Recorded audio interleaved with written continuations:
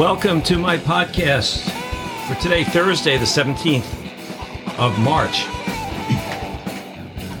Of course, we continue to watch the carnage in Ukraine.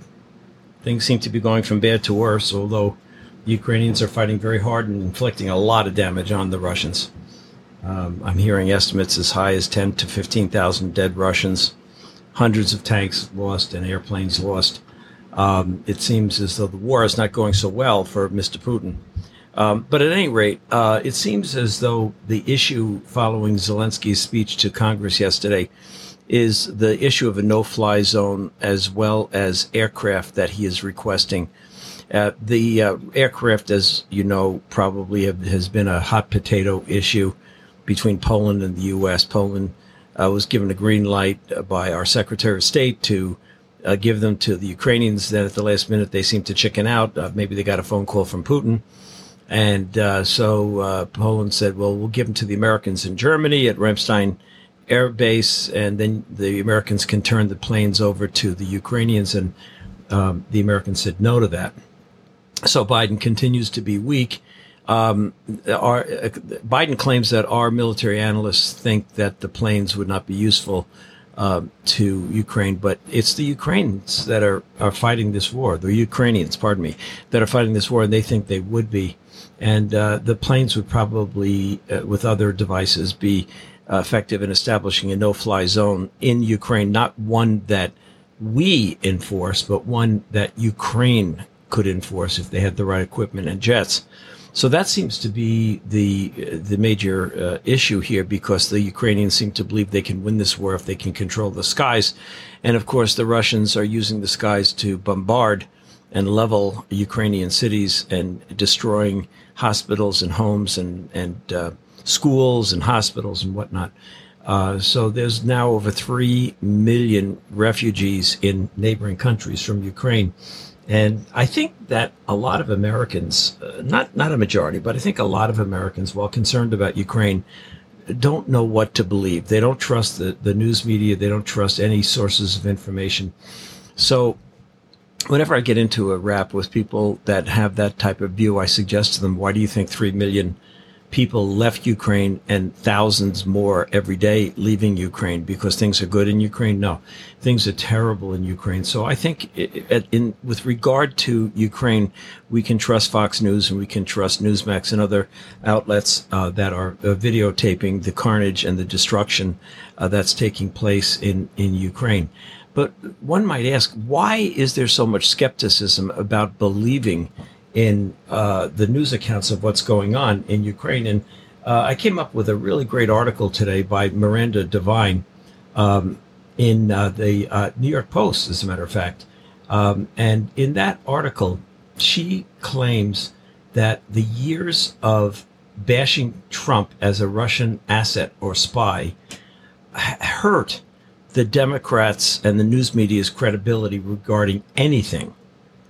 And that's such a very, very interesting point. I think there's a lot of truth to it, because all the allegations about Trump, of course, have been shown to be lies. And there was never any findings against Trump for any kind of collusion with the Russians. So it was all a fabrication designed to help Hillary Clinton with her loss of the 2016 election. But after years of bashing Trump with allegations of being a Russian asset, and the news media, MSNBC, CNN in particular, the New York Times, the Washington Post, etc., all jumping on the bandwagon of opposing Trump on the basis of this phony allegation that he was in somehow cahoots with the Russians. That's all been discredited largely at this particular point, but it did a lot of damage to people's ability to read between the lines and see what they believe in. So right now, I think Miranda Devine has hit it right on the head in basically saying, if you cry wolf too many times and there's no wolf there, when the wolf finally comes and you cry wolf, no one's going to believe you. Pardon me. I think she is so correct. Meanwhile, the issue of Ukraine has become highly politicized in the United States. You have Tucker Carlson, who, in my opinion, has unconscionably attacked the issue of America's support for Ukraine. He's gotten better, but he continues to harp on the idea, well, what if Putin attacks us with nuclear weapons? So he does not suggest an actual policy towards Ukraine. He'd be better if he just said, why don't we just forget about Ukraine and let the Russians have Ukraine? But he doesn't say that. He just says, are you thinking about World War III possibly? And I watched an interview with him and Maria Salazar, the representative, Cuban-American representative from Florida, go head-to-head with each other. And I thought that he was really rather inappropriate with her. He was sarcastic and nasty, and she did a great job of defending the idea that we can't base our policies towards the defense of freedom on threats that Putin might use nuclear weapons, because at what point then are we able to defend the West's interests in sustaining a free and independent Europe and a free and independent world, for that matter? How are we going to do that if every time we try to help out a nation, we're threatened? And right now, the EU nations and NATO are trying to help Ukraine, and of course, Putin's threatening them already. So the reality is we got to take Putin's threats of nuclear confrontation as a bluff. Could he do it? Of course he could do it. But, the West has nuclear weapons, too, as President Macron informed Putin. So why would Putin want to start a nuclear war when that would be the end of him and Russia?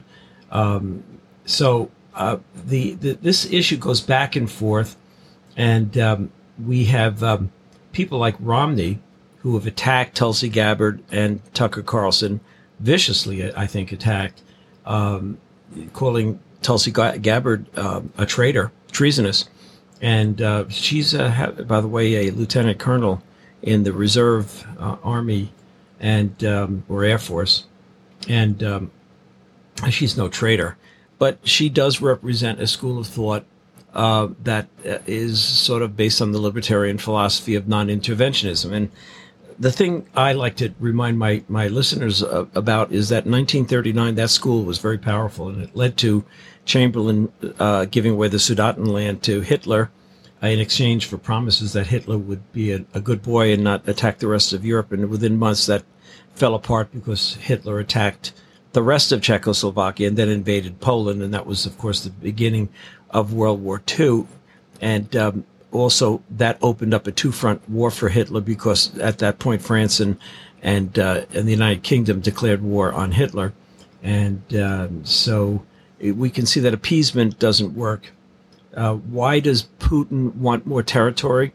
I think Putin wants more territory because he is the master of a tyrannical regime that is hardly based on democracy or the will of the people. Russia is a crime family state. It's a state that's based on oligarchs who stole most of the wealth of the Russian people after the demise of the Soviet Union. Their wealth alone, this is just a few men now, their wealth alone accounts for 30% of the gross domestic product of Russia. So that's why you're seeing the asset seizures going on with their $500 million boats being seized by Western authorities. So these oligarchs run the country, and they have, of course, their legions underneath them that are faithful to them, and they appoint everyone from dog catcher all the way to parliamentarians in the Duma, which is the Russian parliament. And so, of course, these people just do whatever Putin wants. They rubber stamp all of his dictates. And this is the reason why you're seeing mass protests in the streets of Russia, anti-war protests, because the people get it. They understand that this war is unconscionable.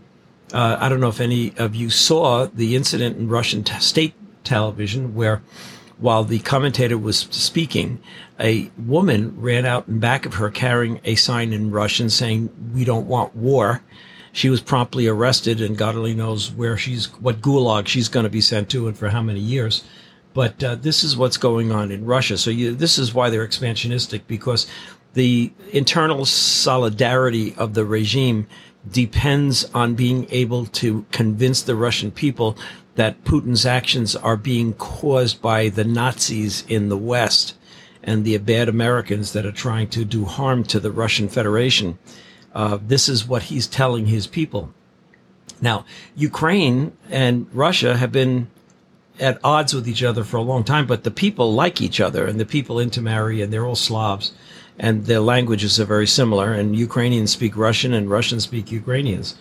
So there's no animosity between the peoples of Ukraine, but the Ukrainians always have had an independent national identity, and Russian leaders have suppressed it, going back to the Tsar and Stalin. Stalin was so angry with the Ukrainians that he starved 3 million of them to death during the 1930s because the Ukrainian farmers refused to turn their farms over to be communized, enter into a communist system after they had worked for years to develop their farms that had become profitable. So this is why Putin is the way he is. He's really the godfather of a crime family, and anyone that gets in his way, he kills, he poisons, he tortures. His background in the KGB undoubtedly helped him along with that, and that's why we have this going on now. As to the timing of this, there are a number of different theories. One theory is that Putin attacked Georgia and the Crimea during the period when Biden was vice president and Obama was president, and he knew that there would be no stiff opposition. As a matter of fact, all that Obama did was give the Ukrainians blankets after the Russians invaded, occupied, and annexed Crimea. And so that didn't happen under Trump, and many believe, and I think rightfully so, that this wouldn't have happened under Trump because Biden could not have predicted how Trump would have reacted to it. But it has happened again, of course, under Biden now as president, again under the assumption that Biden would not act, and he hasn't really done much to ensure that the Ukrainians would win. He's giving them arms, but that at best the arms are fending off the Russians, not pushing the Russians out of the country. Another theory is that we have meddled in Ukrainian affairs, and that took place when Obama was in office, and that's the reason why Russia attacked Crimea, and that the claim now is that Biden had interfered with Ukrainian affairs when Hunter was involved with Burisma.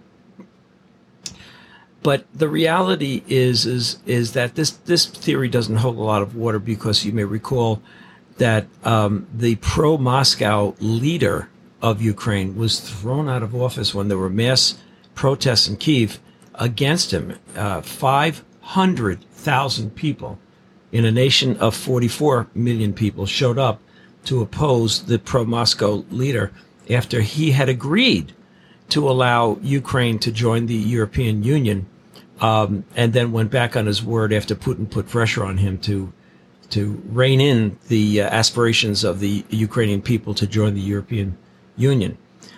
So in my opinion, I think that the Russian attack on Ukraine is just Putin looking at it as an easy gobble up.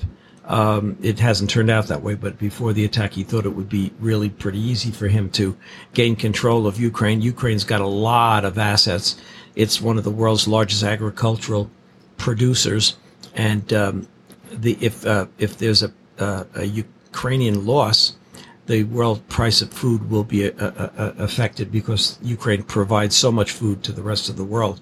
They're the breadbasket of much of the world.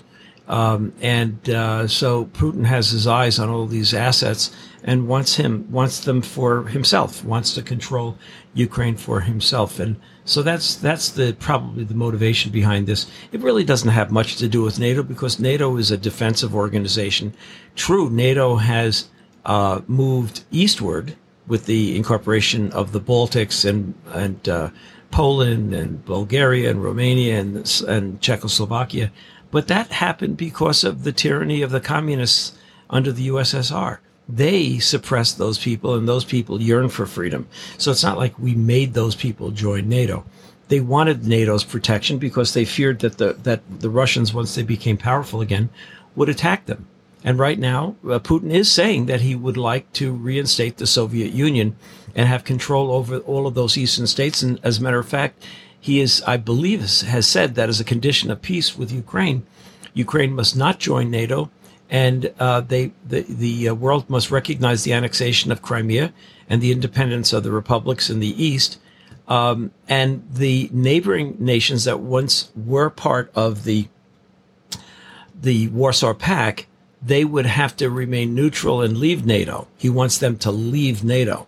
So it's clear what he's trying to do. He's trying to force Russian sphere of influence on what was formerly the Soviet sphere of influence, which fell apart after the demise of the Soviet Union. So there you are, folks. There's a short history of my opinions and what I base them on.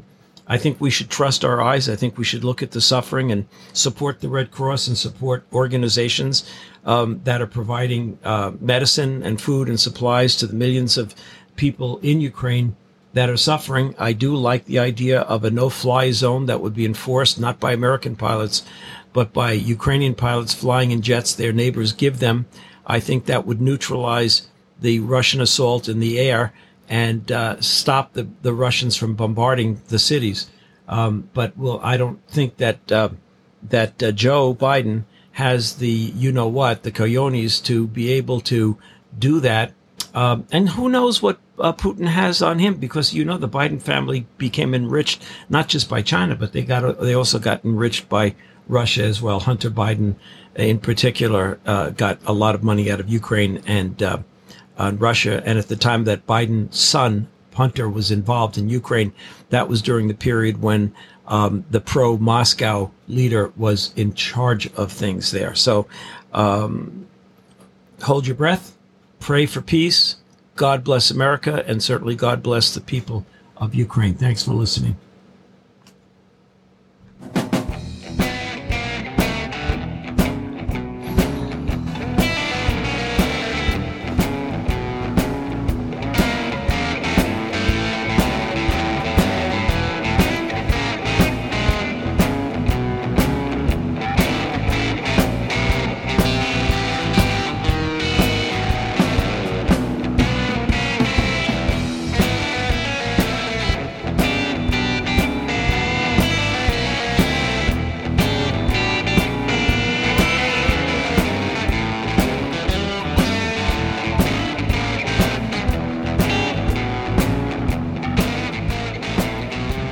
Peace.